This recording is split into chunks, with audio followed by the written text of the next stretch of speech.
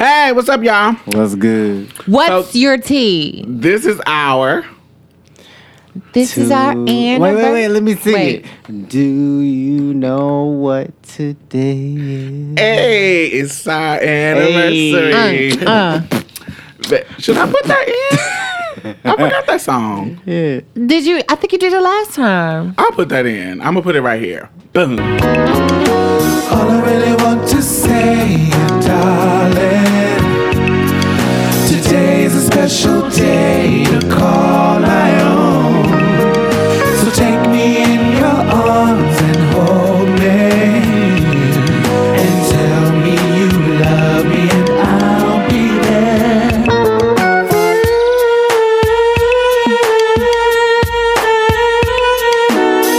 Zaire, Mia, what's up? Do you know what today is?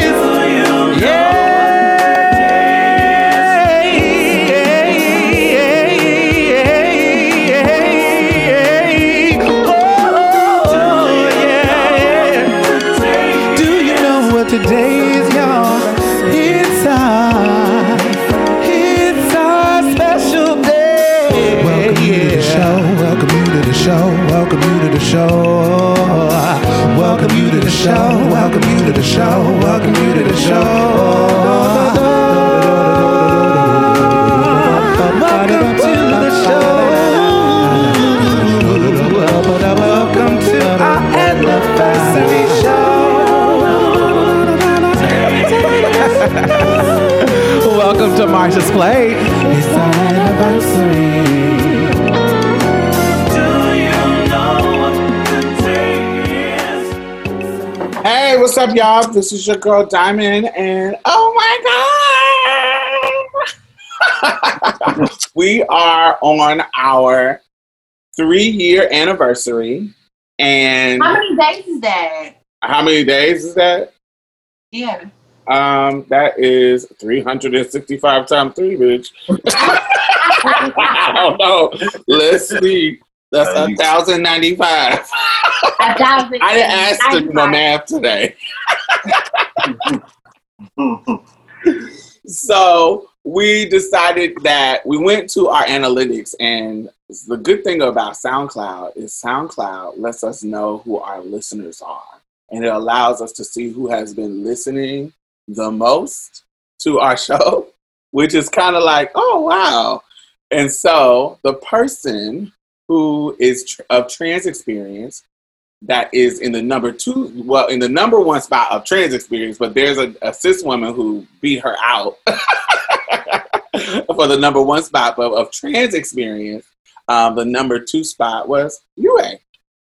So we decided to bring Yue on to help us co-host this 3-year anniversary episode. Hi, Yue. Hey, hello everyone. How are y'all doing? Thank you so much, Diamond, Z, Mia, Marsha's Plate, all of y'all for inviting me back again. Just a reminder, I'm actually the native trans girl who did the, what's it called, Diamond? Two-Spirit? The Long Walk. The Long Walk, yeah. That's the girl. So nice to meet all of you, and I'm really excited for today's episode. Yes. So, of course, we're just kind of going off the cuff. We just want to talk about what this year has been like, what this, what the journey has been for the past 3 years, but particularly this past year, and talk about, some of our highlights. It hasn't been anything bad, so we ain't got to talk about any. Well, I guess COVID is bad. Yeah. But, we want to talk about our highlights and, what have been some of the feedback on our show. So I wanted you to start it off. Ladies first. No, it's okay because we know we're not binary. So you can go. We're not? We're not. Okay. Well. What? Hold on. Wait a minute. Wait. Did you really just have to question me that we're not binary? I said we are binary. No, we're not. We're not? You think our relationship is? Yeah. Don't it? Okay, whatever. I'll go first. I don't know about socially, but visually, it's quite binary. Right. socially, it's not. It's not. Well, this is. Don't even. Okay, we're not going to get into that. Just go ahead. Go first. We're going to let you go first. All right. So for me, it's been cool because I was able to get top surgery in the midst of all this craziness. And I just kind of been trying to zone out from the craziness and just be in my own world again for a second. Like, I feel like that's needed sometimes. What else? Oh, the past year. Me and Mia grew a lot as far as communication. Oh. And it's got super far as like, I don't know, like a lot of the time we would fight over miscommunication and it would be like simple stuff, but now it's like, oh, I get it, like right off the rip. I can't come up with an example right now, but maybe she could.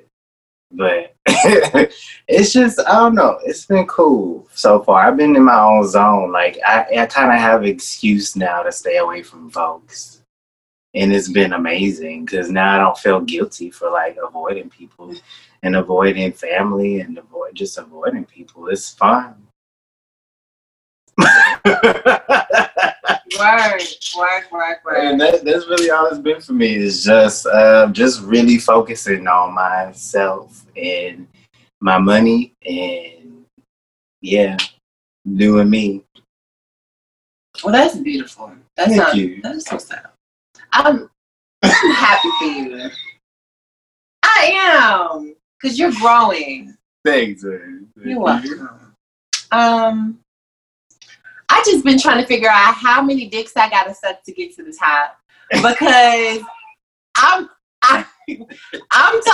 tired of being a hoe. I'm ready to hang my hoe card up. If there's any, sugar daddies, my ticket to get out the game is like $35,000, and I'm good. Like, so I've been trying to figure out what I can do in order to get that ticket paid. See, now my true issue is scheduling and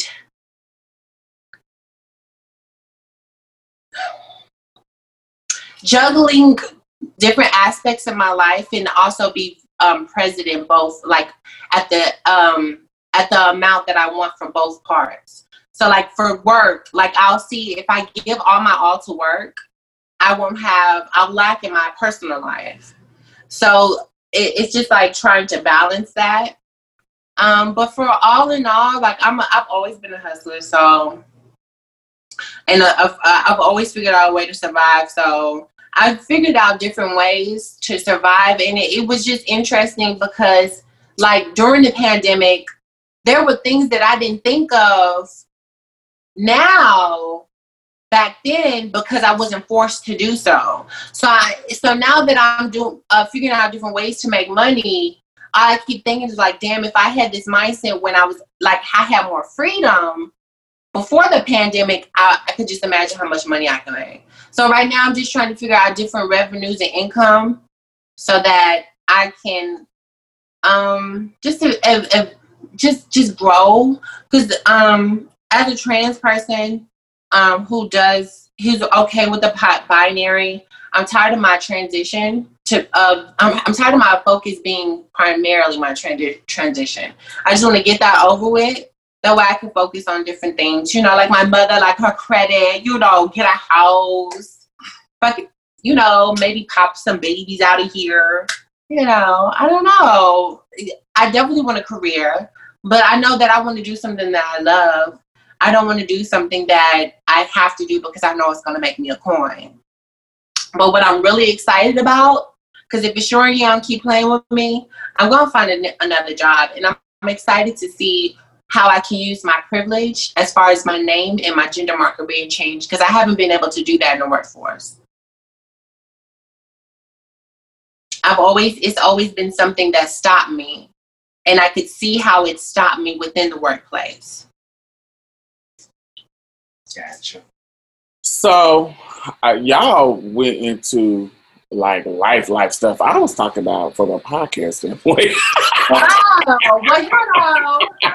Y'all went into life stuff. The hostess set the tone.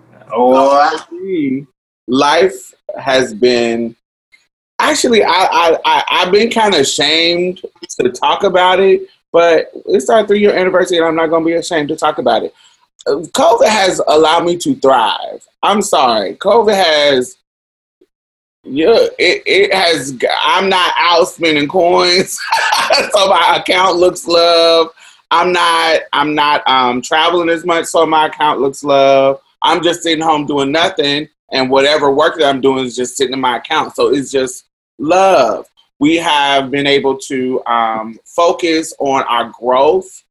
We have been able to focus on our just everything in regards to like all my energy went in this year to just kind of grow Marsha's Plate. Just I told myself that this year we were going to do more interviews. We were able to do more interviews. I told myself that we were going to get more features in other places. We did that. I told myself I was going to do everything that I said I was going to do in regards to the podcast. I've done, and a lot of people helped us along the way. I mean, like in January, shout out to Terrell Starr. He got us an interview with The Root. That came out in January, in the beginning of January. Shout out to Melissa Brown over at Stanford. In the beginning of February, I was able to speak at Stanford, and it just has opened. This year has just opened up a lot of doors. Will at Wake Forest, a professor at Wake Forest, one of our listeners, I think his name is Will Mosley. I think so. And he has put I see in our analytics, I see links to schools, and he was one of the first schools that I could tell in our analytics that he's sharing our stuff in, some of his coursework.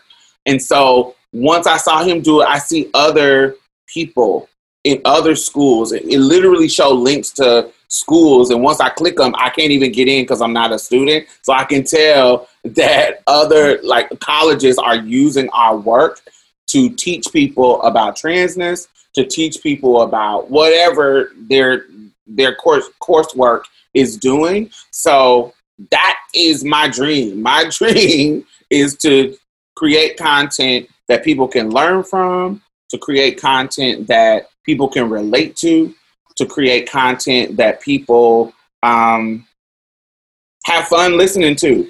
I really want people to come every week and enjoy us, our kikiing, our antics, our foolery, our fuckery, all that shit. I want you to enjoy it and kiki with us, but also learn something too. And I think this third year, we really have gotten into our groove. This past year has really gotten into our groove. We mesh well. Not that we didn't, but we really get into, y'all really seeing our personalities. Yeah, it seemed like we all getting into our own individual thing now. Mm-hmm. If that makes sense. Like, me and Mia ain't really do nothing before, but now we doing our own little things. I don't know if that makes sense. That makes sense. I feel like, I guess you, from a listener standpoint, over the time that you've been listening, because you've been listening since the beginning, what have you actually seen in our transition? Have you seen a better quality? Don't judge us after this COVID stuff, because we know the quality of sound has went down. But, what have you, from a listener standpoint, what have you experienced? I will say that just on the, I guess, technology side, your equipment, again, not including the Zoom stuff because we have no control over Zoom, but your audio and everything like that has improved a lot. My My eardrums are no longer ringing from Mia shouting. I'm not having to turn up the volume button when Z speaks because Z's voice is just nothing but bass. The technology side, y'all have really improved. I'm actually really proud of y'all. Just because I do believe that when people really care about their products, they really invest into it. And Marsha's play that really showed. I think the other thing is I really do feel like Z and Mia have grown a lot in terms of like your engagement and your dialogue. Like you guys are a lot more learned, if that's a word. You guys are a lot more learned. You guys are a lot more knowledgeable than the beginning. You guys have a lot more to put in. It's not just Diamond, throwing out the academic jargon and stuff. You guys are also throwing some stuff out too, which I'm actually really, as a listener, I'm like, yes, this is what I tune in for. I'm looking for growth in a lot of stuff because I'm tired of podcasts where it's like the same old boring stuff over and over and there's no growth, there's no dynamic, there's no nothing. It's actually one of the reasons why I like coming back to Marsha's Play is because y'all are growing. There's something new to learn every day. Each and every one of you always have some type of story to tell, especially Diamond. And I will say the other thing I do like about Marsha's Plate was even though it started off as a Black trans focus, you guys actually did what not a lot of podcasts do is go outside your demographic. And I'm speaking from experience. Y'all invited me, a trans Native person, a non-Black Native person. Y'all also invited cis queer women. Mm-hmm. Just so many things. Y'all also invited cis Black men, which I thought was very cool. I think you guys are kind of growing and trying to reach a larger audience instead of just sticking to like the, what you deem as safe. You guys are very daring, which is what I like. I think what we're trying to do is, particularly this year, my mind was, how can I get people on, guests that can enrich and teach people outside of our community? Because it gets to a point where sometimes we are preaching to the choir. Like we're really talking to our folks, so we're not necessarily teaching them anything. They kind of know. It's almost like, yes, preach. I really wanted to bring people on who were, kind of expanding the conversation. We want to expand the culture. So bringing somebody like Consciously on, bringing somebody like Kim Foster, a cishet woman, bringing you on because there's a lot of incidents where Native Americans are even more marginalized than Black folks. And so it's really important. If I'm talking that shit about, centering the least among us, I can't not talk about Native folks. You get what I'm saying? Because we're on their land, even though we got shipped over here. It was important for me to bring that narrative and make the connection between Black folks and Native Americans. In my mind, I feel like those conversations, making those connections, is what pushes culture forward, and that's the whole goal. Mm-hmm. I will say for me, as far as podcast-wise, it's embarrassing to listen to earlier episodes because I was way more reserved, way more, I don't know. I feel like it was kind of just on like not necessarily on a complete cishet man level of thinking, but it was pretty close. And it was it's interesting to see my growth too, but it's embarrassing to watch. I will say that. And just having to have a certain amount of humility in a lot of situations are also tough to think about, because I know people are seeing it and listening to it and like, what the fuck? Like, this is trash. But it's just the reality of things.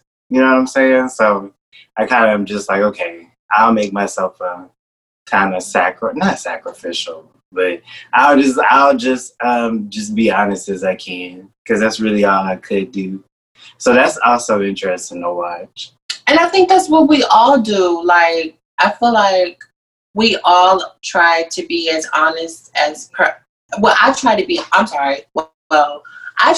honest, and to an extent where people can relate to me as a person versus like this entity that's above people, and I'm trying to. So you mean all of us as in Marsha's Play? Yeah. Oh, okay, yeah. Like, I feel like that's why a lot of people can relate to us, because we're not trying to put on this face of like, oh, I'm that girl and I have to be politically correct and I have to be well spoken. I feel like even though we don't fit that stereotype, we still are able to reach people where they are triggered to think outside of the box. Yeah.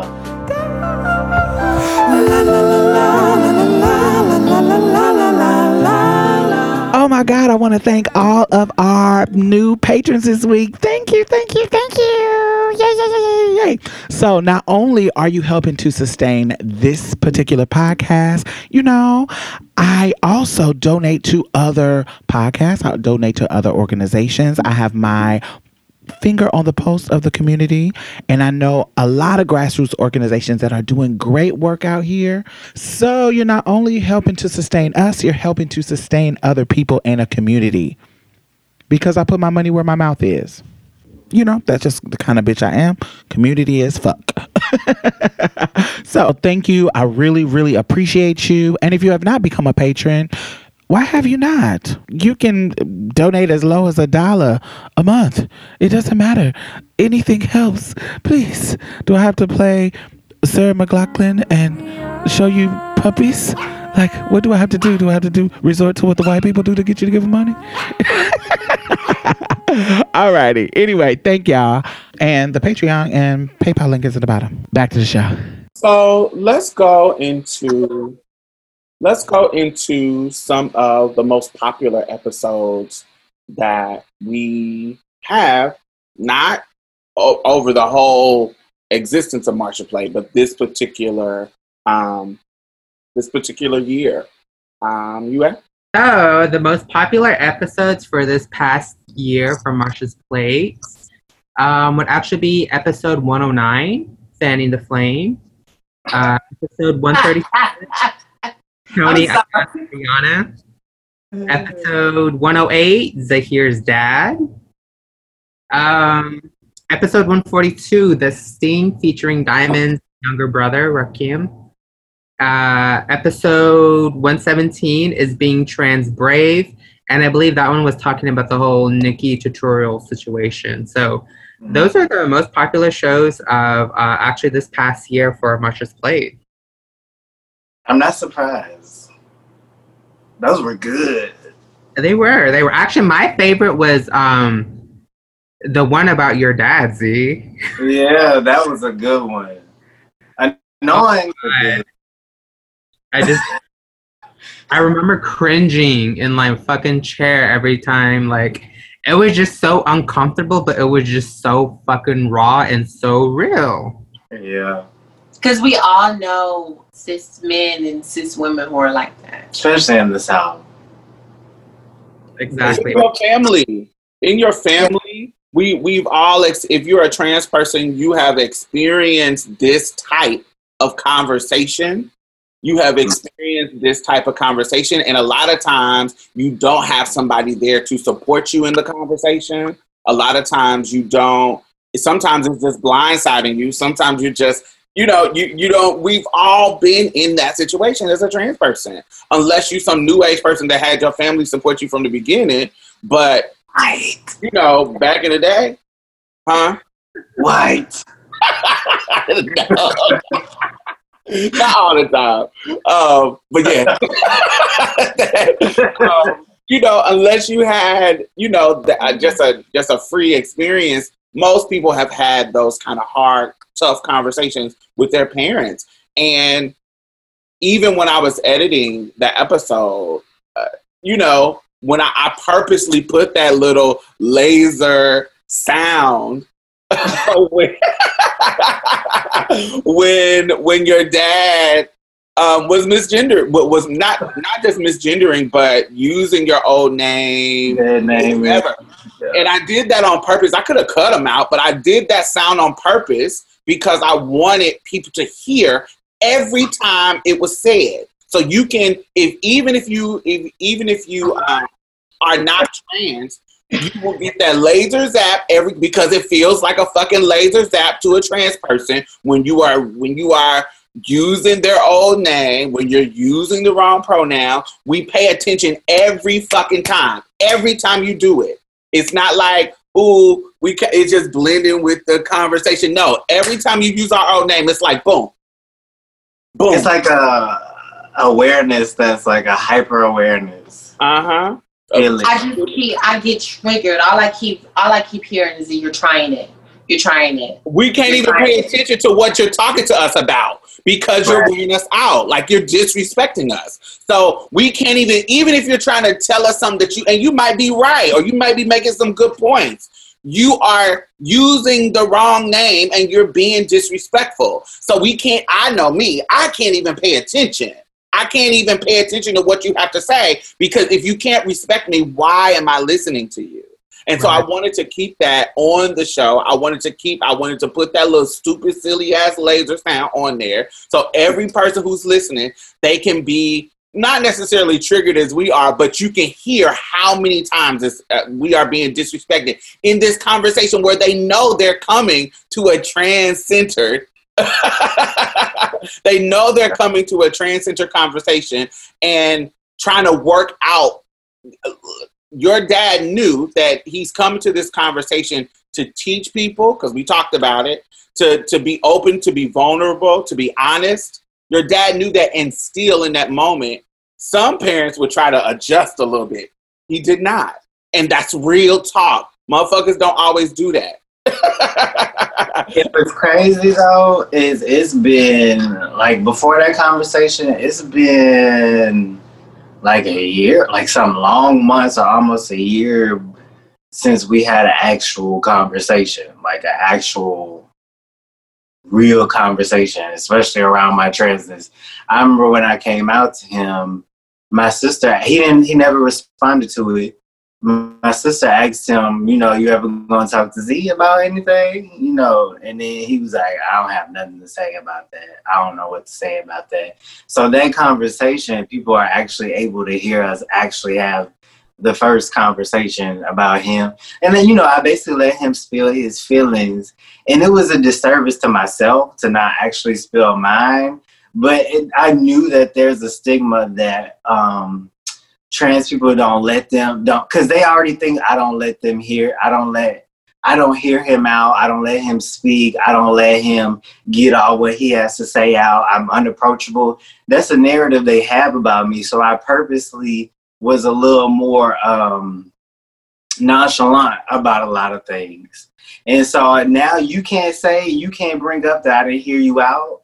You can't put out that I didn't try to listen to you. I didn't understand where you're coming from.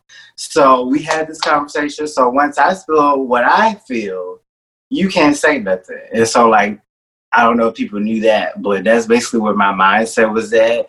So I know a lot of people were probably like, why is he just letting him misgender him, dead name him, boom, boom.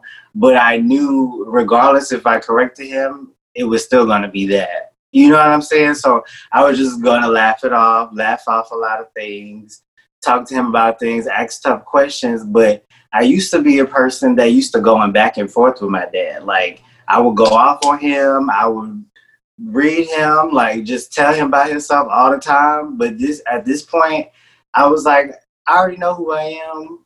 I know what your personality is like, and you're going to feel how you feel at the end of the day. Whether you do your own work on anything, that's up to you. But I want people to understand what this conversation would be like, even if they weren't listening, because that's exactly what it would be like. And Right. we gotta add to that, because one of the things that we have to deal with is being gaslit as trans folks. They try to act like gaslighted in our face. In our face. They try to act like that we are not listening, that we're unapproachable. It's not that we're not listening. It's not that we're unapproachable. What it is you're trying to convince us that what we're telling you is not true. You're trying to convince us that how we identify is the wrong way to identify. So when you try to convince us of that, you can't. So because you can't, you think we're not listening to you. You think that your opinion and your perspective of our identity, of our experience, trumps us. And it just will never trump what we got going on and what we are, how we want to be identified, what we think about ourselves, how we want to present to the world. What you think about it literally does not matter. So whatever you say to try to convince us, it doesn't really matter. It's not going to change how we feel. It's not going to change how we move the world. Once we decide to live in our truth, this is our truth. You're either going to accept it or you're not going to accept it.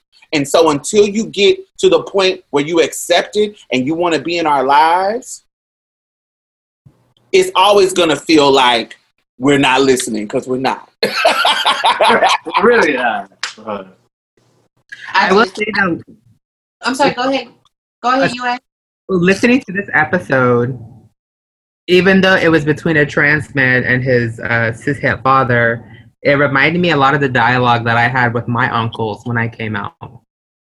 They were just very, unrelenting about me being trans. They were just very, and similar to what Diamond is saying, like, I honestly feel like some of them are so much of a fucking asshole that they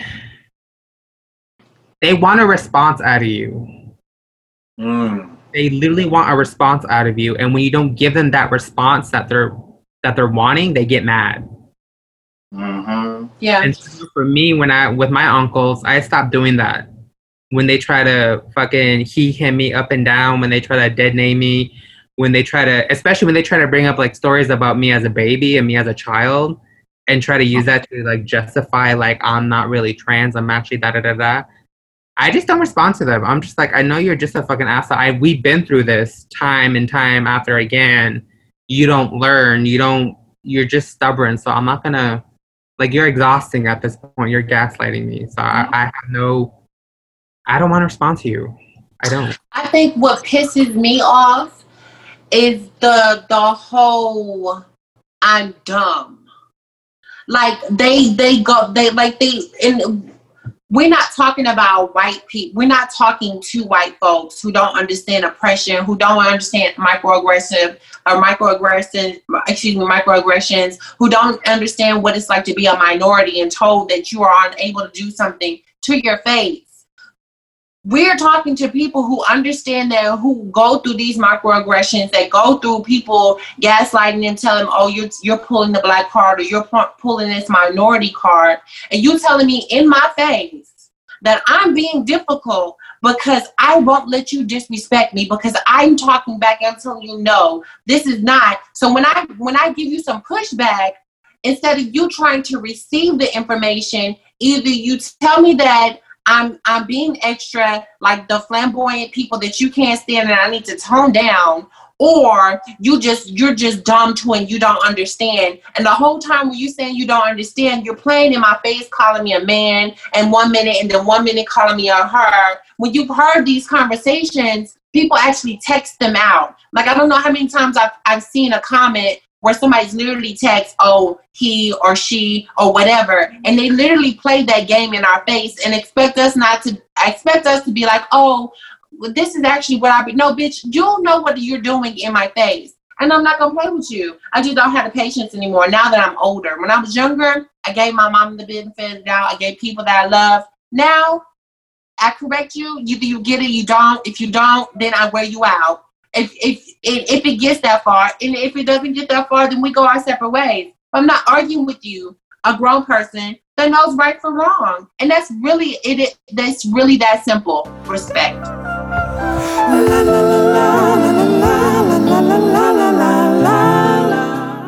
So speaking of that, our number one episode for this particular year was Fanning the Flame. So speaking of people who don't know, speaking of people who people who are like playing the I'm stupid card, somebody that is community adjacent like Flame was out here spreading I don't know, I just feel like she was spreading toxicity. Like, it wasn't just her opinion, it wasn't just her point of view. She was actually discrediting other people's point of view. It's different when you say, oh, this is my point of view, there are a lot of people who don't agree with me, blah, blah, blah, blah, blah, blah. But when you say, this is my point of view and all those other bitches are crazy. Oh, y'all got a real trans woman up here that's willing to be real and let y'all know I live as a father. I live as a daddy. That's not my experience at fucking all. So you up here saying everybody crazy, you up here discrediting other girls when you've had people, when you've had people before you who have laid a foundation that has gotten people rights and policy changes and, just really serious shit, you demeaning them and being disrespectful and dismissing them just because you have a different way of thinking that is an outlier. I feel like, as the type of podcast we are, we had to call that shit out because in the same way that she is, pushing culture back, we gotta combat that. We have to say something, and respond to that. So, that's what we did. And as Marsha's play, did y'all get any backlash from either your own fans or even Flames fans?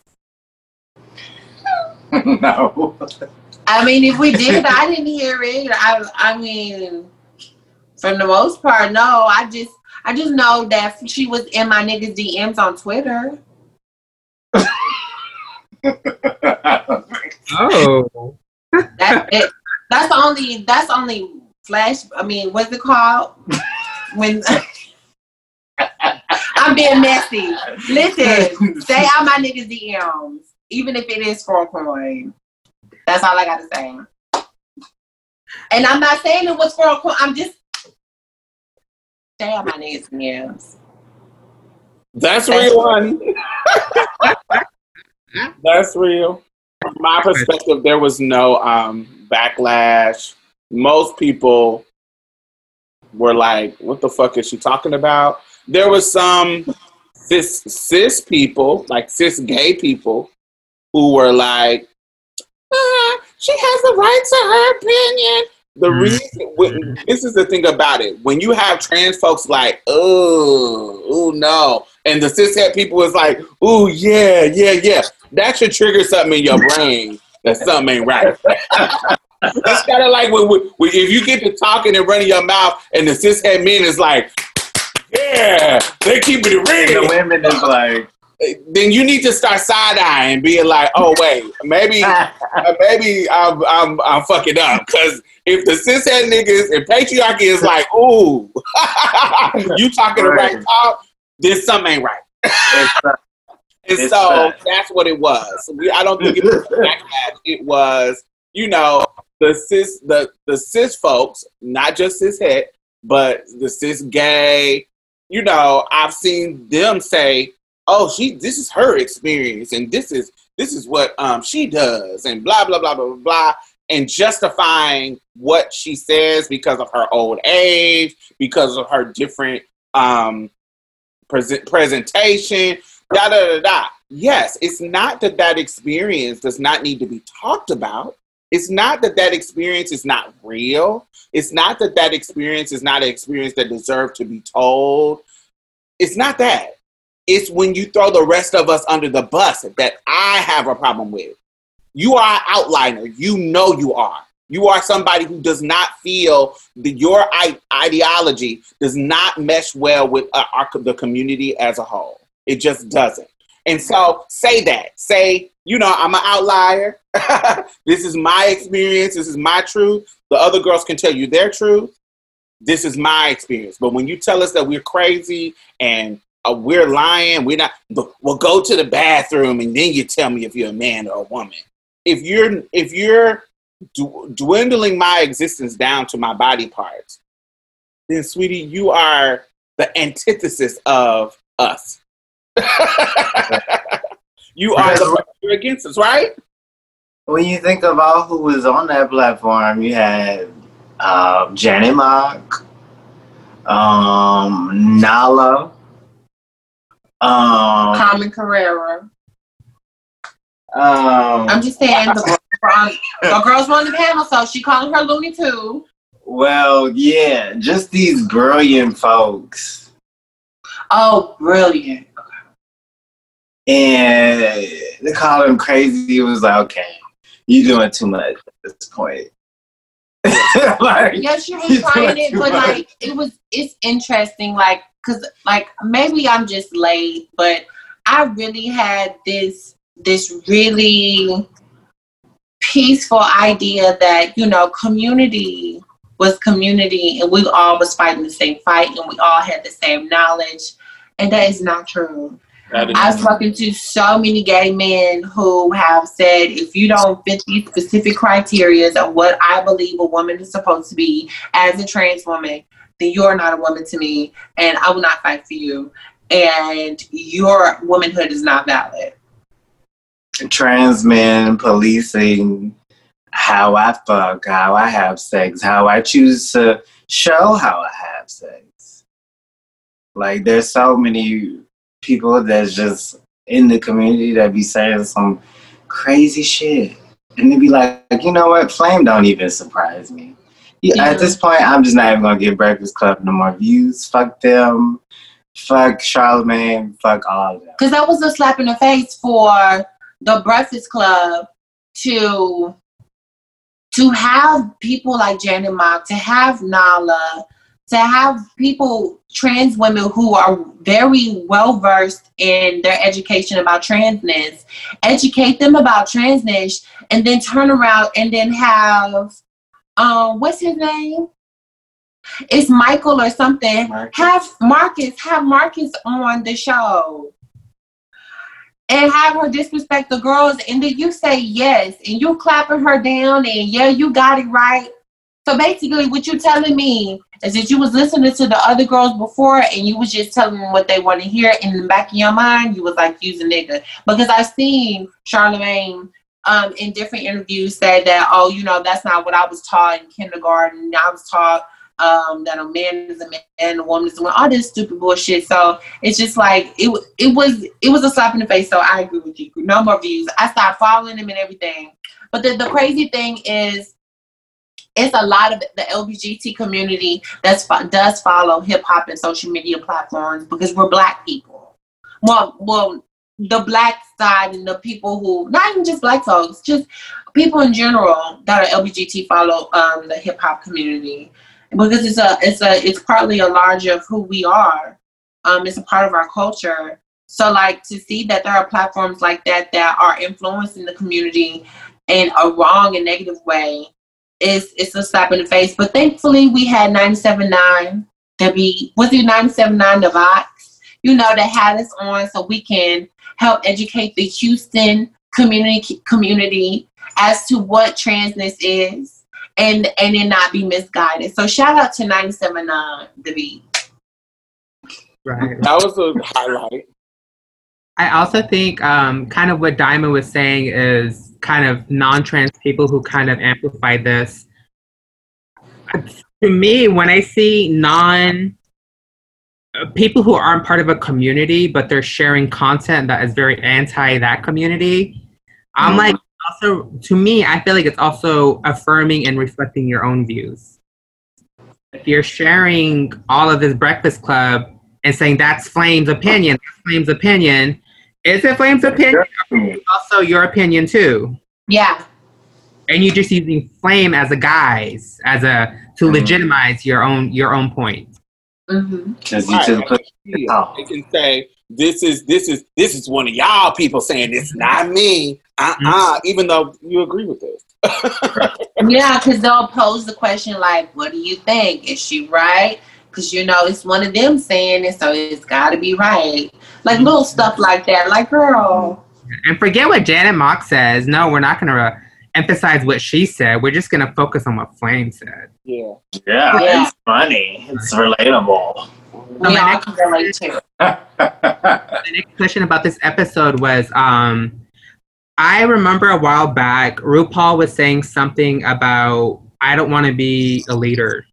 Or like, I don't want to be a community leader, or something to that effect. To me, Flame kind of was giving that. Was, I'm going to speak my mind. I don't give a fuck what I say. But I also don't want a community to hold me accountable. So my watch this play is, does everyone have to be a leader, or at least mindful of what they say? Yes, the fuck you do. Because if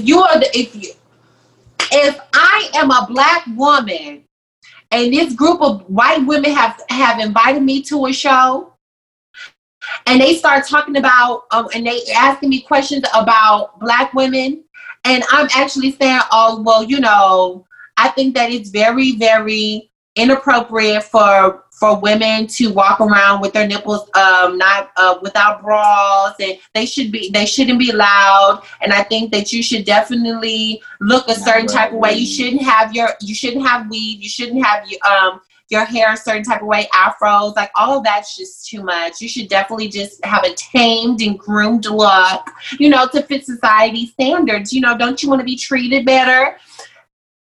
I would not look at her as a Black woman on the outside like, oh, you know, those are her perspectives. No, bitch, because you're the only Black woman in the room and they're asking questions about Black women. So I feel like you have not said, I want to be a leader, but you have accepted that position without even wanting it. Not that you're a leader, but you've been, quote unquote, a spokesperson for the community. If you're the only person in the room who has that same opinion, that's how I feel. Let me say this too. On top of that, Flame, that woman, that hypothetical woman you just described, you have Mother, I thought she does not. I'm sorry. I thought No. I'm talking about the woman you just described, the Black woman. Oh, the Black woman. Okay. I thought we were talking about Marcus Parker. I'm talking about both of them. So the hypothetical woman that you talking about, Flame, what y'all did was you got a whole special on Netflix. Why not talk about your special? Talk about what you're there to promote. Talk about your work. Talk about what you've been doing in comedy since 20 years before that, when you were on Comic View, and we ain't seen you do shit this whole time until this. Explain where you've been. Talk about that. What you went on there and did was put yourself on a pedestal, on a soapbox about our community. If you don't want to be a leader, don't talk about community shit. Talk about the shit you came there to promote. Talk about your career. Talk about your comedy. Talk about you. Talk about your family. Talk about all those things. You can't play the I'm not a leader card when you're talking about community. You're talking about community. You're giving a critique of community. You can't do that. And just like that girl, the hypothetical Black woman you just talked about, you are critiquing the Black community and respectability politics. That's what you're doing. Why, if you don't want to be a leader, you tell them white bitches, I'm not here to speak for Black women. I'm here to be in this club. I'm refined and respectable here. Let's talk about how can I benefit from this club that I'm in? How can I benefit? That's what you want to have, upward mobility. That's what you should have been doing. You know, instead of talking about critiquing and judging community, you should have been talking about how does this group benefit me? How can I benefit from this platform? That's what the hustlers do. You talk about you from Chicago and you a hustler. Hustlers know how to maximize this particular, because what you did was Motherfuckers didn't go watch that special. Motherfuckers was watching Breakfast Club and seeing the Kikis and looking down in the comments. We wasn't even thinking about you on Tiffany Haddish special. We wasn't thinking about that. We were thinking about this controversial shit that you said. None of us went to look at the special after what you talked about. We wanted to go on live and read you, go on our shows and read you. And we didn't want to go listen to your work. If you were a real hustler, you would have did what you would have said and did and focused. You've been in the game too long. You talking about you being a comedian in the entertainment business for these years. You should know better. Every other celebrities know how to pivot and switch the conversation to talk about their work and their focus and the shit that they're there to promote, right? Don't we see that all the time? All the time. But you didn't do that. You came here to critique the trans community and give your raggedy ass fucking 2 cents of the trans community. And so you put yourself in a position as a leader. People are listening to you. You can't play the "I'm not a leader" card after putting yourself in a position as a thought leader.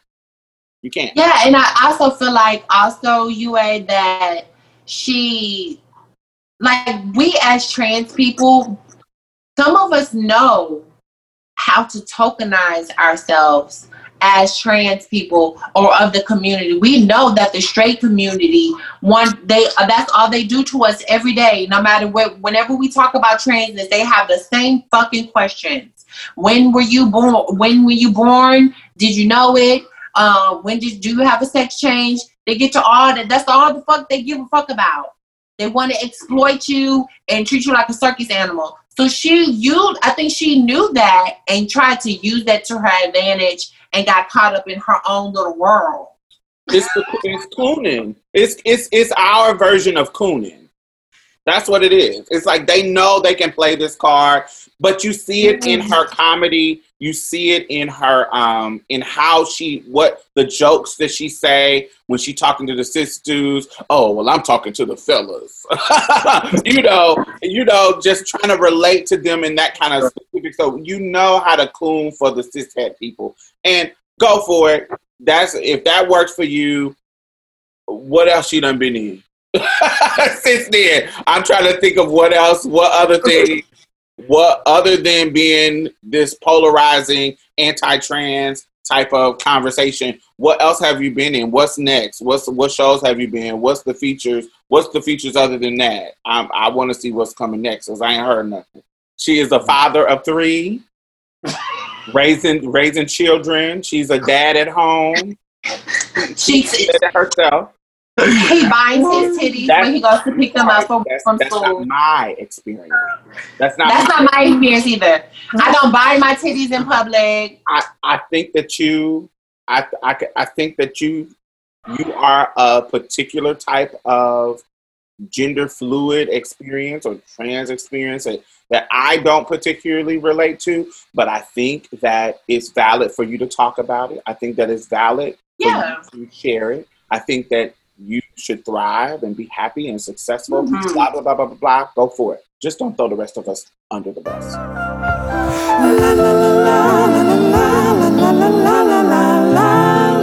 The next episode I want to talk about is Tony, which is our number 2 episode. Tony, Iyanna, and Brianna.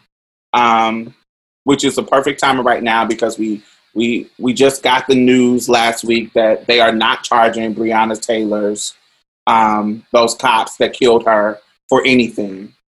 They're charging, I think, one of them for destroying a wall. He fucked up the wall. Something about some destruction, some property that was some bullshit. Basically, some drywall is more important than a black woman's life. And so I understand why that was one of our most popular shows. We were talking about Tony McDade being murdered by the cops. We were talking about Iyanna being attacked by cishet black folks, women and men.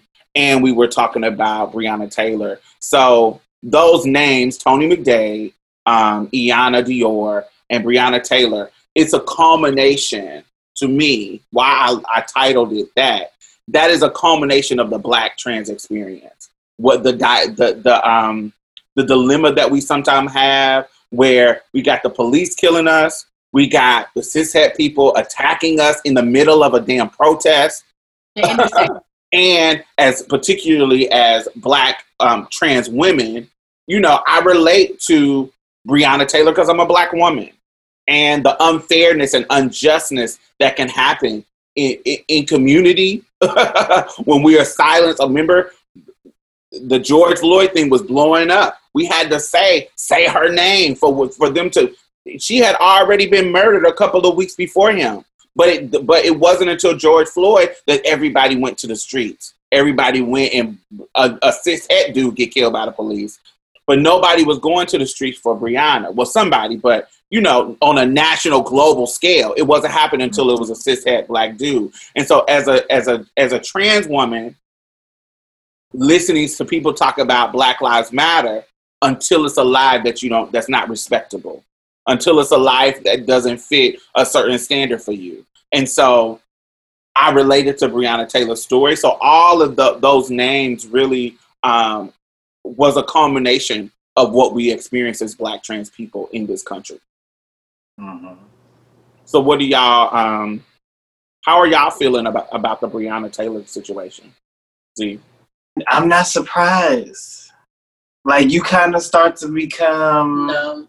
Yeah, you start to become numb because you're not surprised by it. You already kind of figure how it's going to go. Like, you could tell by how elongated it was for people to actually start talking about Breonna specifically, and how they made like this, she was like using an example for people's performance, like activist performance. She was used for people's brands, as murals, pretty street art,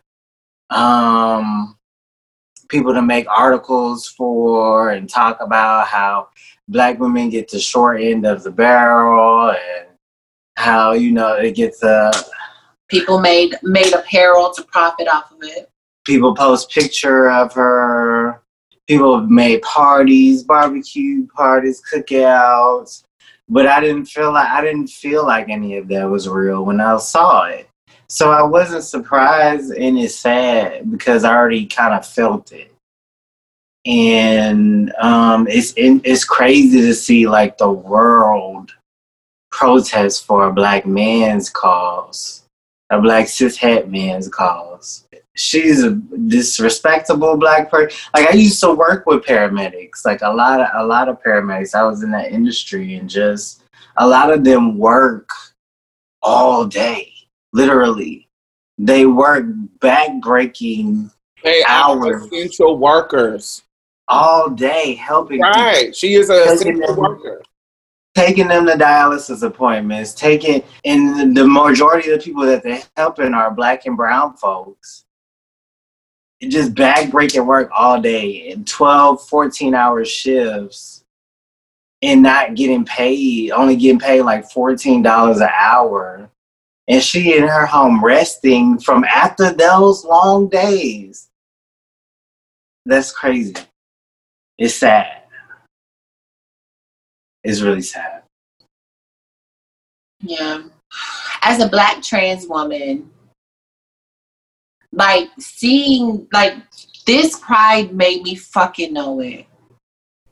Like, when I say that, I'm referencing to how many women were killed during the month of Pride, how many Black trans women were killed.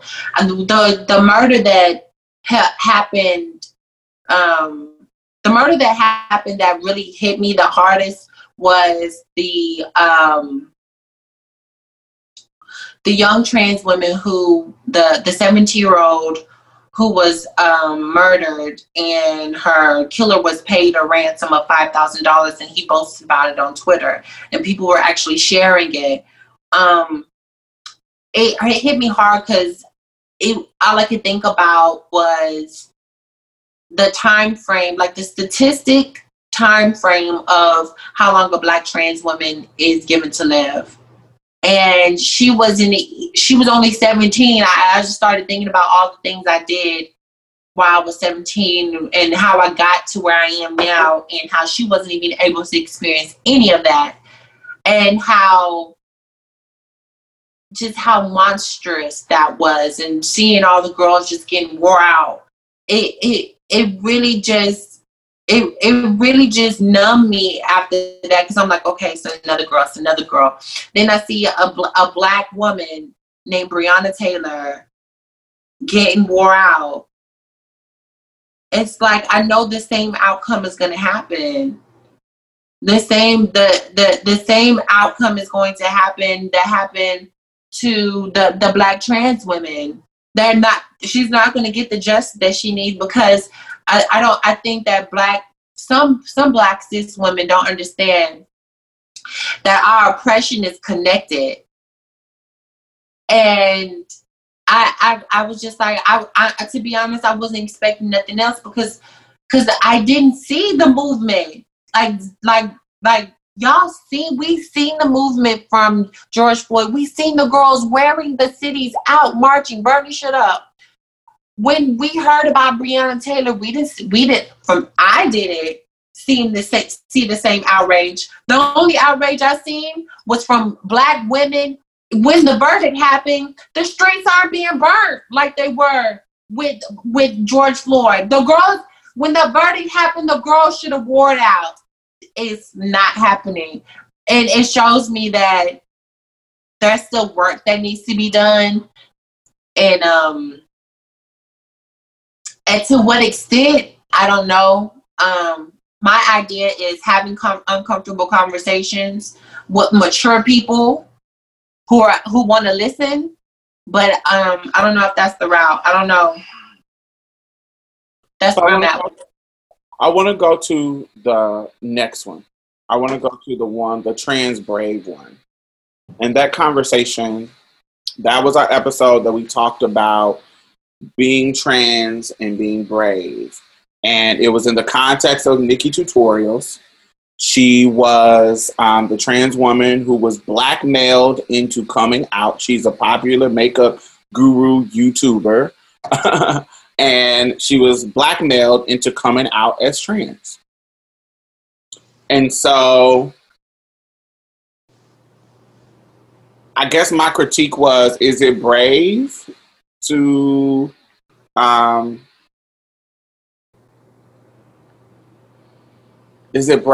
do that? Like, I wasn't 100% for sure. And so what I wanted to ask was, what do y'all feel about bravery and living the trans life? What does bravery look like to you as a trans person? You had a question? Oh yeah, I was actually gonna answer your question about the bravery. I kind of akin it to saying thank you to essential workers. Like, if you say thank you to an essential worker, it's kind of worthless unless you do action and stuff behind it to get them paid more, to do something. So when someone tells me that I'm brave for being trans, I know for them, they honestly mean that I'm courageous to come out in this, like, literally this, like, Judeo-Christian, white, patriarchy, supremacy world, society that we live in. I can understand why it would be brave, but for me, I'm only 27, but especially in the Native community, I get told I'm brave for being queer, for being trans, but I'm like, I wouldn't have to be brave if my own Native community, if we did some work within our own Native community, if we started learning about trans children, if we started learning about our own two-spirit relatives and traditions that we had in our community, I wouldn't have to be brave. I guess it's more like the exhaustion part gets to me. So yeah. I imagine that a lot of essential workers are just fucking sick and tired over being told thank you. When it's like, well, y'all, the consumers, can't y'all, like, do something for us? But all we keep saying is thank you. So I guess that's kind of where I'm coming from, is like, yes, it is brave, but there's, you know, I wouldn't have to be brave if we could all collectively do something, especially as a Native community. And actually, with this episode, I actually agree with Diamond, only because I live in LA, and there's so many content creators, especially trans content creators, who are like Nikki, who they go stealth. And I do agree that going stealth is good for the is good for the individual. Stealth benefits only the individual. Right. But is the individual good? Does that benefit the community? And is the community right in side-eyeing these trans who go stealth, and all of a sudden when they get exposed and they want help, or not only do they want help, but they want, how should I say, like, allyship. They want us to support them. They want protection. They want to use the protection that out people built for them. The infrastructure, it's not a lot of protection out here, but the out people built a way for you to protect yourself. It's our fight that that put you in position to say, no, I'm going to sue your ass, or I'm going to get your ass together. It is the open people who put those protections into place, and now you're going to benefit from them after hiding. I know why being stealth is important. There's a hypocritical level to what I'm saying too, because there are situations where I don't talk about my tea, and I purposely don't talk about my tea because it protects me. So I get it, but it makes me feel. But also, that is not where I want to default. That's not where I want to stay. My goal is for me to be honest at work. My goal, we just now got the protections at work. I'm usually, when I'm in a stealth situation, it's when I'm at work. It's not in my day-to-day life. When in my day-to-day life, I don't care. But at work, I don't want to talk about my transfers because I literally have been fired from 3 fucking jobs, and it changed the course of my life. So it is a real fear. So I get it. I totally get it. Why sometimes that fear can be to where stealth is people's default. I know why, but it does not help the community if you're stuck there. I don't think that should be your default. Right. For me, I don't feel like to say I'm brave when I'm just being myself, because brave literally just means, you're ready to endure pain, you're ready to endure danger. And it's like when I'm transitioning, I'm not in my mind like, okay, yeah, I'm ready to endure pain. Like, yeah, I'm thinking, let me live for me. And I'm sure that there'll be pain that'll follow after, but I'm not ready for that shit. Like, I'm being myself. I don't feel like I can't be brave for something that I naturally am. Like, it's like saying, oh, you're a Black person, you're so brave. Like, it's kind of weird. Like, when you think in that sense what brave actually means. But in the same sense, as a trans person, sometimes you kind of know that you're going to be going into some type of pain, some type of oppression at some point. And some people that's stealth, they want to avoid that. And to be out and proud, to me, is kind of brave. To be unapologetic about who you are. You know what I'm saying? That is kind of brave when you know that your demographic is mostly oppressed, but at the same time, me being the actual trans person is not brave. I'm just being myself, but to be loud and proud is, in a sense. It should, and I think what you're saying is that it shouldn't be brave, and that's what Yui was saying. Right. It shouldn't be a sense. When I think about brave, I can't. I'm a gamer, so I think about in the game terms. Zelda, Zelda. When Zelda is sitting at his little, in the beginning of the game, when you first press start, and he is in his home little town with his little horse, with his little with Fiona, and doing nothing, farming, doing with his little bullshit. He just happy and chilling. And then circumstances start to put him on the path that, oh my God, I might have to go fight these enemies, or they trying to that these evil things is coming to take over my town. I have to go out here in the wilderness, in this land that I've never been to, and fight monsters and go up against boss fights and go up against these things. I'm making the decision to go up against these boss fights. I'm being brave. I'm going out here and choosing to blah, blah, blah, blah. If this bad shit wasn't happening, I would be home chilling. That's where I want to be. It feels like, as a trans person, being brave is even at home. I don't want to be brave just being who the fuck I am. Yes, if I choose to embark on a journey of, to go get, my triangle triforce, if I want to do those things, yes, that's brave. I don't want my identity to be a source of bravery. I have to be fearless to be Diamond Styles. I have to be fearless to exist in the world. I don't want to be fear. I want to confront fear that has something to do with something else outside of my identity. Yes, I want to be brave in situations against white supremacy. I want to be brave against, just some type of adventure. I don't want to be brave just for being. I don't want to be brave for that situation. I think I deserve to be who I am with happiness. I deserve to be who I am without that kind of fear or battle, or it shouldn't be a fucking battle. It should be. That's when you know you got it bad. When people are saying you brave for being you. Like, nigga, I was born this way. Do you realize that I was born that way? And you telling me I'm brave for being born. Basically, that's how I see it. Like, that's bad. Like, when people recognize you got it bad, but they ignore it and then be like, oh, you're so brave. Like, let me hug you. And it's like, that's actually sad, bro. Like, I actually... Go ahead. The analogy that Diamond used, that's why I side-eye trans content creators like Nikki. You are not, if no one doesn't know you were trans, how come you weren't opening up doors for trans folks? Because you can still pretend to be a cis person and still be an ally. It's quiet as it kept. That's how the white ones work. Yeah, there's so many cis people who stick their neck outs for trans people. Ew.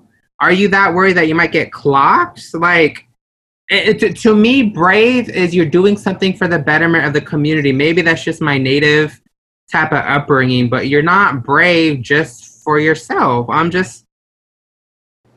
It was just so weird. Like, what is so brave about, assuming that she wasn't trans, what is so brave about putting on makeup? No tea, no shade, but like, what's so about that? Now, had you been putting, I don't know, maybe this I could be wrong, but while this whole thing was going on, Nikki, you could, and not just Nikki, but other trans people who are privileged, who are living in stealth, what are you doing to open up doors for other trans folks, for the lesser, for those centering the least among us? What are you doing? Because as Diamond has put it, because if you so sickening, especially the girls who be like, "Oh, I'm so fish." I don't want to say fish, but you know what I mean. They say I'm so passable, I'm so sickening, I'm so this, I'm so that. If you are that girl, why are you not ushering the door for somebody in? Why are you not putting the girls on your platform? Why are you not saying, hey, when I have this production, I'm just bringing all trans folks in and get my life and hiring them and blah, blah, blah, blah. You're that girl. Be that girl. Why are you not doing that? I tell you why. In that moment, she saw her being exposed more of an endangerment to her than being out and proud this whole time. Like, she was like, oh no, I can't let nobody else expose me. Shit, I'm gonna do it. There's nothing brave about that to me. It's not. When you really think about it, it's not. Like, no, I'm sorry, no. I think I'll head me out. I think, okay, so Y'all know I'm an empath. So I can understand why, like, straight men and straight women who battle with their sexuality looking at me and saying, oh my God, you're so brave. Because the shit that I go through on a daily basis because I choose to be loud and proud, a lot of them will kill themselves for. So I understand why they're like, oh, you're brave. Like I could never do that because you're so afraid to be who you are right now. And who you are right now might not even make you endure what I go through, because you may just be a bisexual woman or a bisexual man or a gay man. You still have more privilege than I do, because we know as trans people that in the LGBT community, we're at the bottom. That's why it's LBG then T. And when I say at the bottom, I'm talking about as far as privilege. And so I understand why they say that. However, I do understand where Diamond, UA, and Z are coming from when y'all say, bitch, I'm just existing. This shouldn't have to be a privilege for me in society. So that society should say, oh, this is who I am. This is who you are. You are just merely being yourself. Of course you are okay. But the way the rules are set up and that govern society and say that people are better than them because we do have a hierarchy because of colonization, I do understand where they're coming from. However, do I agree that it should be a disposition within society to make them feel that way? And I don't think that it should be there. However, that it's just realistically saying I understand where they're coming from. I guess I feel like I get annoyed by the brave statement is because a lot of cis folks that I've engaged with, like my family, they feel like, oh, you know, it's unspoken, but it's kind of like they make it seem like we're trying to get clout off of transness, be like this different, beautiful thing. Like, you're trying to be different. You're trying to, you know, you're trying to seem brave. Like, you're, like, I don't know, it's just annoying. And it's just like, I'm being myself. I'm not trying to be brave. I'm not being like, oh yeah, let me face danger. Let me be different. Let me dare to be different. But I'm not gonna lie. As a trans woman, when I go out in the world and when I decide to wear this skimpy dress, or if I decide I want to wear a certain a thing that doesn't cater to what society says a woman should be, that I know might give me clout, I do know mentally in my mind where shit could go. I do know mentally that this may attract a certain amount of men, and that may attract a certain amount of attention, which may give me clout. And I have to be mentally prepared for what comes with me being out loud with any aspect of who I am because of my identity and who I am as a person. That's what you wear. No, I'm not saying just what I'm wearing. I'm talking about mentally. I prepare myself for what comes with being a trans woman. Because if I was a stealth trans woman, I would just exist, and I would just deal with the intersections of my identity that does not include being trans. But you would. So you deserve to be called brave. Because of what you deal, and that's okay. For me, because of how you prepare to deal with the bullshit that we deal with every single day.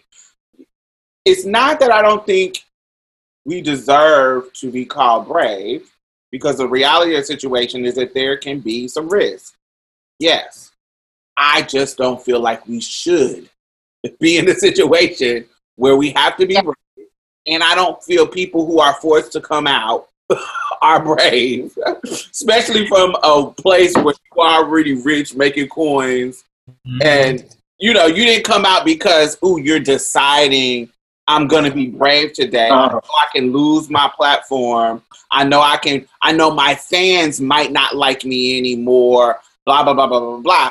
I'm coming out because somebody is threatening to force me out.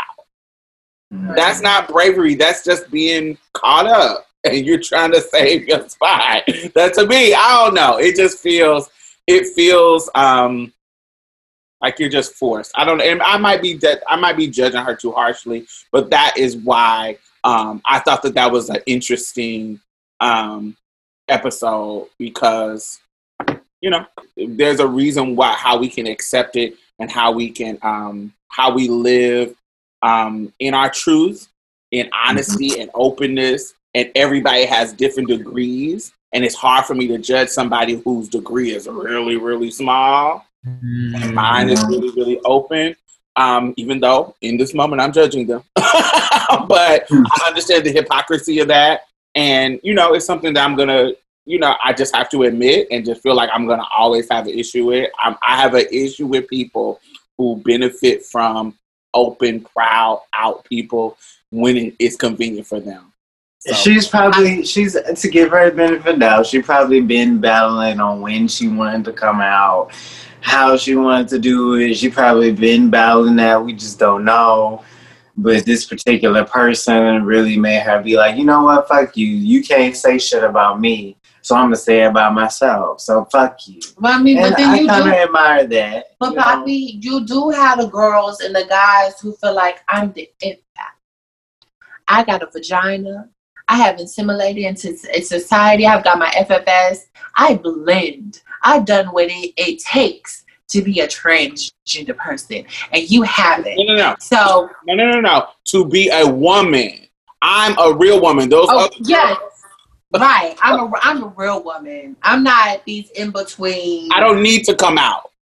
Right. I know. I've done what I had to do. I fit society standards. For all you confused girls and individuals, y'all just men with wigs and dresses on. Y'all just women with wife beaters on and chest surgery for the trans men. And they give that. But then when your clots and all your privileges snatched from you. When that transphobia creep up and say, hi-ya. When the trade and the cons say, oh, you look the part, but you wasn't born with it. I can't do it. And you feel away, don't come back to the community. Because you paid us dust. You sat on your platform, you got your coins, you got into your privilege. Not just your coins, you got privilege. And you paid the girls and looked down on them on your pedestal. And your pedestal got knocked down, and now you want to join the girls. No, don't skedaddle to our community. Don't skedaddle. Build that post back up, bitch, and climb back on it. Stupid. I said, did y'all see that one where Eden the doll was reading non-binary people?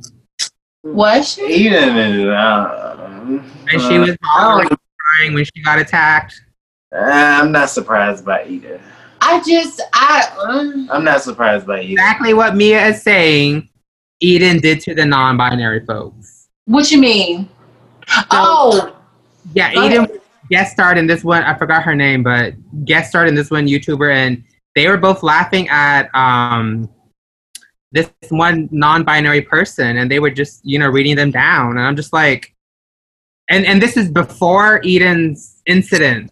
Not saying it justified Eden's incident, but the transphobia that you spew out to non-binary folks, it's, as Diamond says, it's going to it's going to bite you back in the butt because you're playing into that system.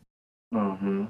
Yeah. If you don't acknowledge that, if you're not acknowledging that, you're not acknowledging that you are pouring in to the system that says it is not okay to present in whatever way.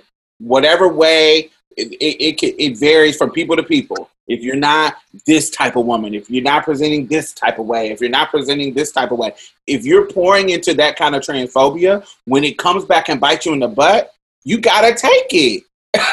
You gotta take it, and if you don't acknowledge that you were wrong, it makes me feel like, oh, don't come and try to get support from us now. Don't try to come get support because you were adding to that flame, and now it burns your ass. Yeah. And so that's another problem that I have. I feel like because think about it. Think about all these trans murders that happened over the years. And she was sitting on her big ass platform doing makeup, not mentioning any of that shit. Yeah. Do you see what I'm saying? You getting millions of views and you're not mentioning any of that shit, and you're a whole trans woman, and you see these murders happening and these legislation, these bathroom bills trying to get passed, and you're not doing anything to stop it. You just gonna sit. And you don't even have to disclose that you trans to Right. Right. You don't even have to disclose, but you're not even using your little privilege to do it. No, get the fuck out. It's hard for me to feel sorry for you. It's hard for me to sympathize with you. No, I don't think you should be blackmailed, but it's hard for me to, to just be like, okay, hey sis, come on. Hey sis, come through. I really have thin patience for white trans folks. Like, really, it's gotten to the point where it's kind of really thin, because a lot of them don't even want to speak on that privilege that they have. And then when somebody call them out on it, or if they tried, okay, so for one instance, there's a hashtag that Black trans men use, and it's a Black trans men started. It's Trans Man Thursday, on Trans Nigga Thursday, and Black trans men tried to make it known that this is our hashtag, and so the white guys was giving that pushback, and it's kind of just like, y'all can't even do basic shit. Like, y'all can't even hear us out on basic shit. And a lot of them just go into their privilege and just be like, well, I'm trans, I'm oppressed as you, so I'm just as oppressed as you, so I don't want to hear that shit. But anytime you try to call them out on their racism, or on their on how they don't realize that they actually they benefit from more privilege, a lot of them never want to take accountability for that. So that's another reason why I probably have low patience for her. But I'm trying to figure out a way to balance that without being toxic. So I don't know. That's where I'm at. It's more than hashtags. They have more access to surgeries. They have, it seems like they have a lot more support from family. Like, not to say that they're white people are more acceptable of trans people. I'm just saying they have more access to the money to be able to pay for their transitions.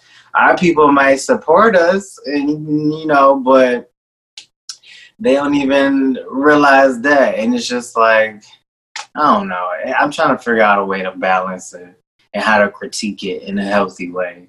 What you about to say? I was going to say, well, if we're done with the Nikki stuff, there's another thing that y'all talked about on this episode was whether or not young teens who are in puberty age should be taught how to have, like, I guess, LGBT sex. And my answer is yes, I really think so. I don't want to label it LGBT sex, but I want to label it as, like, sex that is, like, different body part sex. So how to have sex with a vagina, how to have oral sex, how to have sex with your booty hole, stuff like that. I don't want to call it LGBT sex, because there are some cishet people who peg each other. Yeah. I lost my virginity at, like, 12. And I wish I knew what the fuck I was doing, but I didn't. And I wish my first time was a lot less painful. I'll just say that. That's legit. I think that every sexuality, when we are teaching it, it should be taught in school. It should be taught early. I want to say junior high. I wouldn't say elementary. I think parents should be talking about it then. But junior, whenever I know people who were having sex in junior high. I know people who was having sex in high school. Was it everybody? No, but it was enough for and people were talking and thinking about it during that time, because conversations were being had I remember having conversations about sex when I was in junior high. I wasn't having sex. People, when I went to high school, people was catching STDs. Yeah. So it is time to talk about those things during that moment, and it should be inclusive. Because everybody is experimenting, is going to experiment, is talking about it, and we don't want, if you're just centering cishet sex, baby, you are putting folks at risk. You are putting folks at risk. You are putting folks in situations where they're getting information from other students because they may not be comfortable talking to it with their parents. They may not be comfortable talking to it with teachers. So they're listening to other kids. And if you are educating them in a way that includes everybody, then they can probably learn something in their own peer group. In reality of the situation is most kids are learning from porn, and porn, fucking professional porn is acting. Most adult niggas is out here learning from porn. I had to tell this one nigga that porn wasn't real. The professional porn he sees isn't real. He was like, "What you mean? You lying?" I was like, I didn't know that professional porn wasn't real until I started doing porn. Until I seen that fucking 7 hours made of a 15-minute video. Well, no, a 30-minute video, excuse me. A 30-minute video, 7 hours. Girl, I thought this shit is fake. There was so many stuff that happened in between those takes. I was like, girl, this is not real. You can look at the dryness of their pussy. This shit don't be real.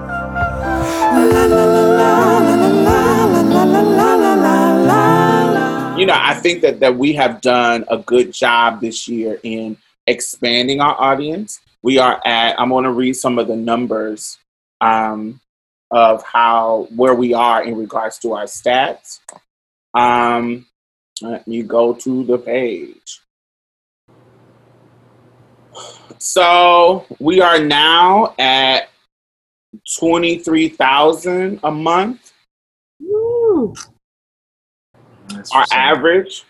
Now, some of our months have been at 30,000. Some of our months have been at 16. Some of our months have been at 23, 26. But for the past, this past year in total, our average has been, we got 205K plays. 205,000 plays this whole year. And our average is 23,000. And I think that is beautiful. I think that for me, I think that is coming from where we was getting 1,000 a month. We were getting 1,000 a month. We were getting, you know, I just think it's amazing to get to the point where, you know, I want us to go further, of course, but having that big where we're getting to 23K average ears a month, that is so amazing to me. Huge. Another element of it is I usually on other platforms that I've been on, our women episodes, our audience is predominantly women, usually around 65, like around 63, 65. They usually, that's the biggest percentage. But not that I don't mind that at all, but I want a more balanced. And so this year, compared to other years, we have had one of the numbers I'm proud of is that we have 14% non-binary people as our demographic of listeners. 14% who either they identify as non-binary or something that's not specific to man or woman. This year we have 50% women, 51% women who identified as women as our audience, and 34% who identified as men. Our average age is between 23 and 34. That's kind of appropriate because our range. I'm a little bit older, but you know I'm young in spirit. But 23 to 34, Mia and Z are in that range. in that range of age. So that's really, really good. Yeah, so we get, I feel like we really, really, hitting 205,000 listens this year is a fucking amazing accomplishment. And Yes. I totally appreciate it. Did the percentage of men go up recently? Yes. Because I don't know. When you told me it wasn't a lot of trans men not tuning in, it really didn't surprise me. It's not because of the trans women. They probably like, they got trans women on there. They're not talking about trans men. I didn't mean that they didn't listen, because we do have trans men listening, but I'm talking about engaging. Like, they don't really engage like that. Like, It don't surprise me that women mostly engage because it's very feminist centered. Well, it's going to continue to be a black ass feminist space. It's not changing. That part of the game ain't gonna be changing. But I'm proud. It actually did go up. We usually are like 65% women. We went to 51% women and 34%. So our non-binary folks went up 4% because they were at 10 last year. Our men went up, and our women went. They didn't go down. Just the percentages.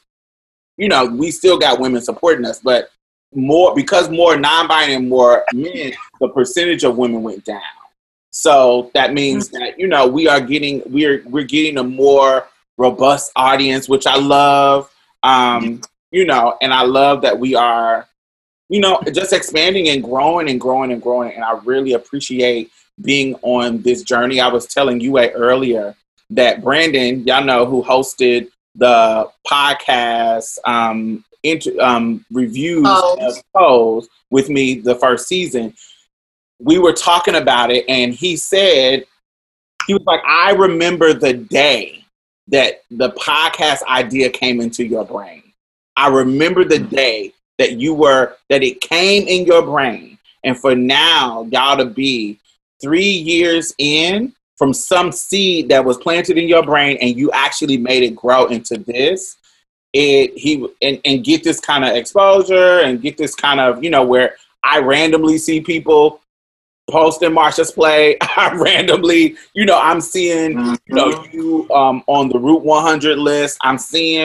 He said recently he heard my voice in a Google commercial. Yes, on YouTube. When you was like, trans women are lack of housing, I was saying, yes!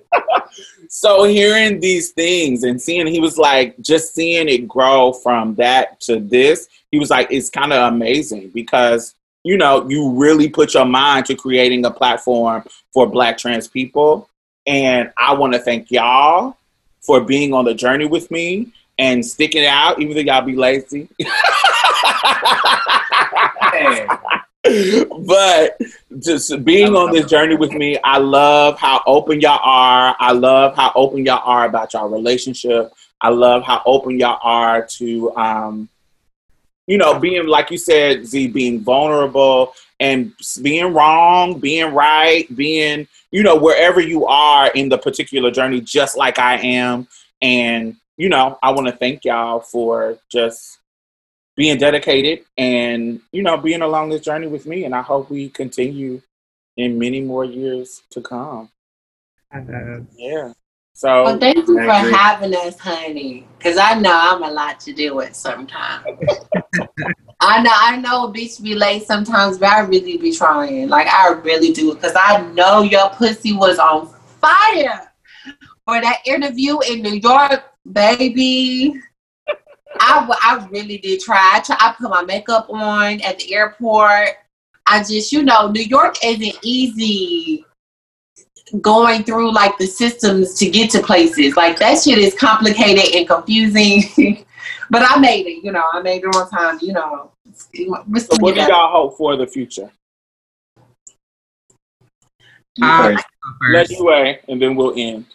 So what I really hope for the future for Marsha's Play is I really, really want Marsha's Play to have some Black natives on the show, whether it be Black trans natives, Black cis natives, what have you.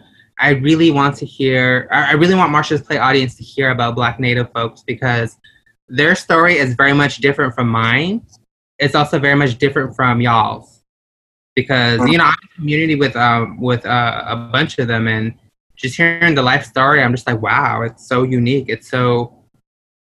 I feel like their story needs to be told, and what better place than Marsha's Play? So that's kind of what I hope. Yeah. Okay.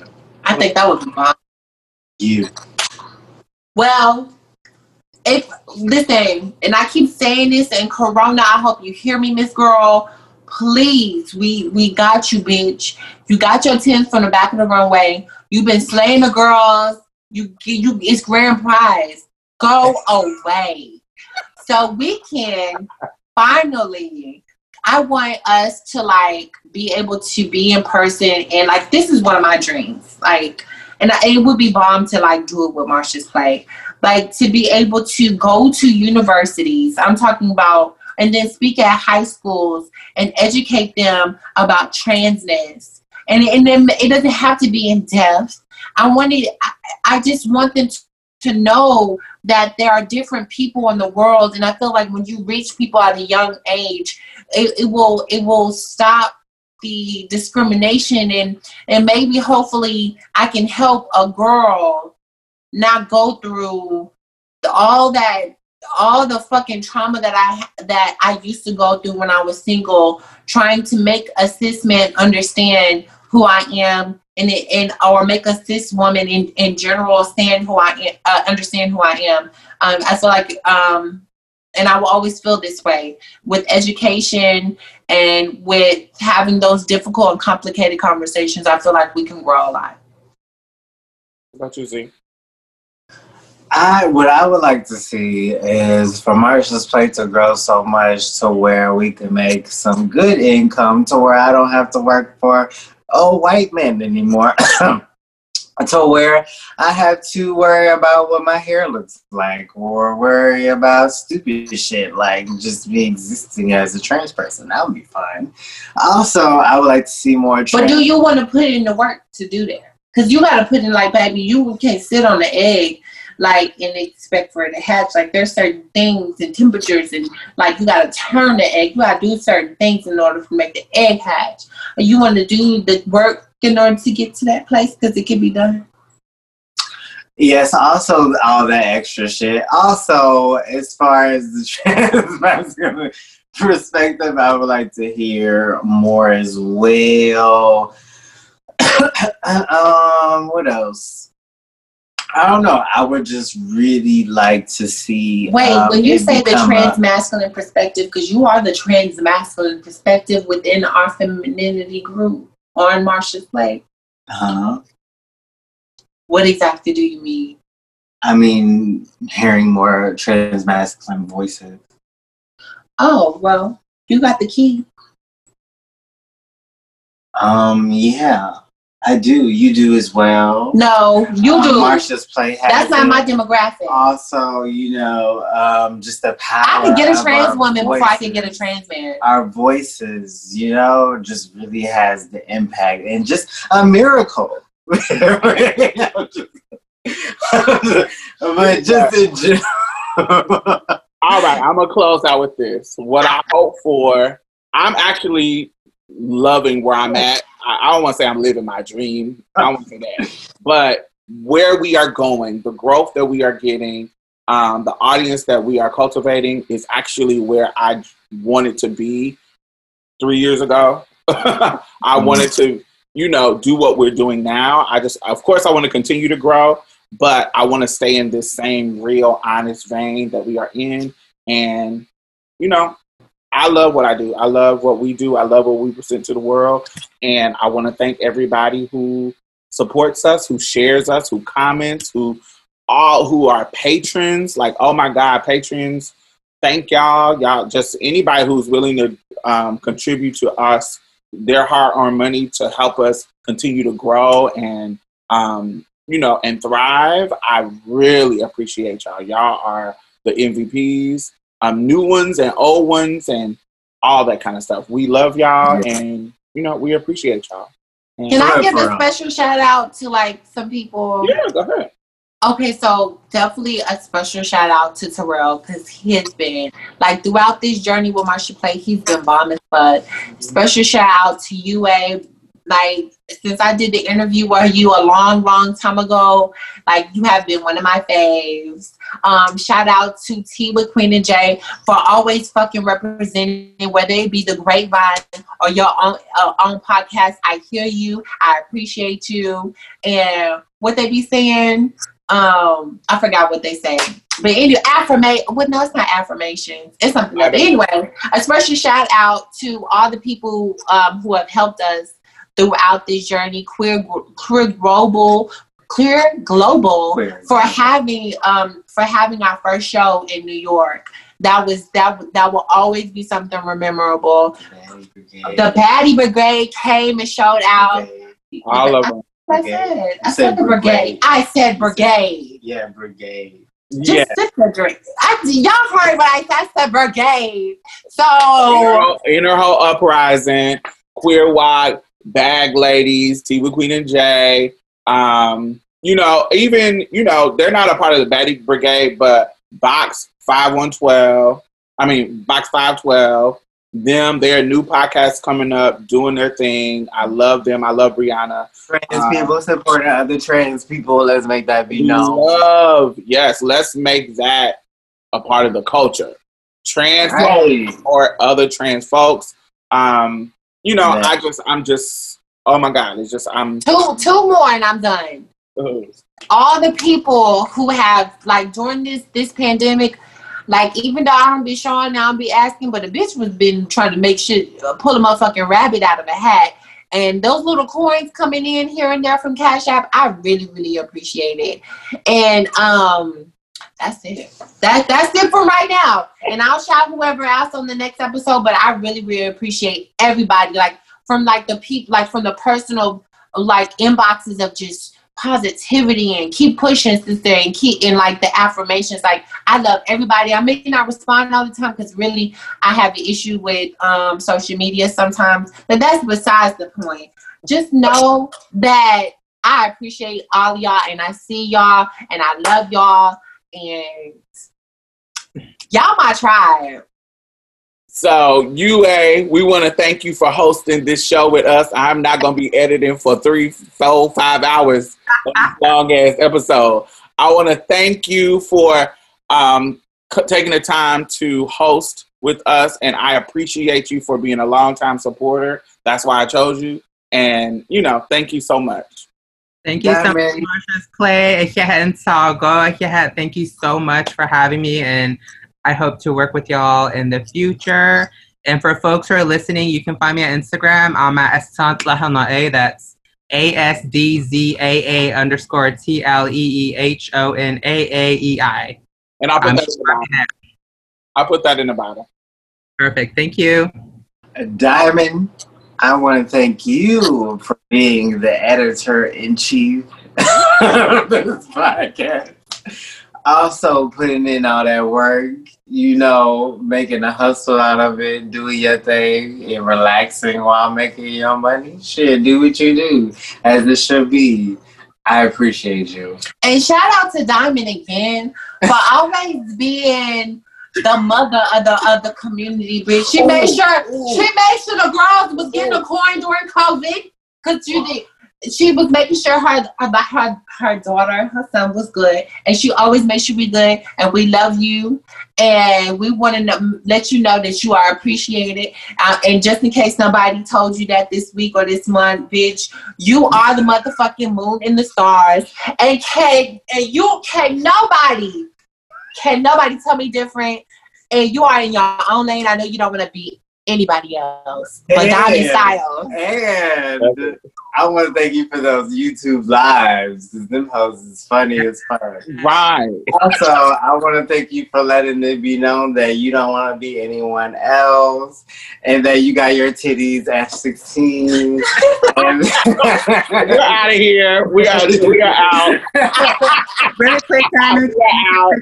Can I make a quick Y'all announcement? keep tuning in. Thank y'all. Y'all not about to get me in trouble. Have a wonderful day. Bye. Bye, y'all. Bye, UA. Bye. Well, that's it. Thank you for coming and getting a taste of Marsha's Plate. You can listen to us on iTunes and SoundCloud. Make sure you leave a review because we really need those 5 stars, y'all. And go like our Facebook page and leave some comments. We'll be posting exclusive content every Thursday, so you definitely don't want to miss out. You can also follow us on Twitter and any other social media site at Marsha's Plate. If you'd like to donate or advertise with us, hit us up at diamondstyles@gmail.com. That's diamondstylz@gmail.com. And that's it for us, y'all. Bye. Bye-bye. You gonna say bye, Mia? Oh, bye, y'all. Every little thing's gonna be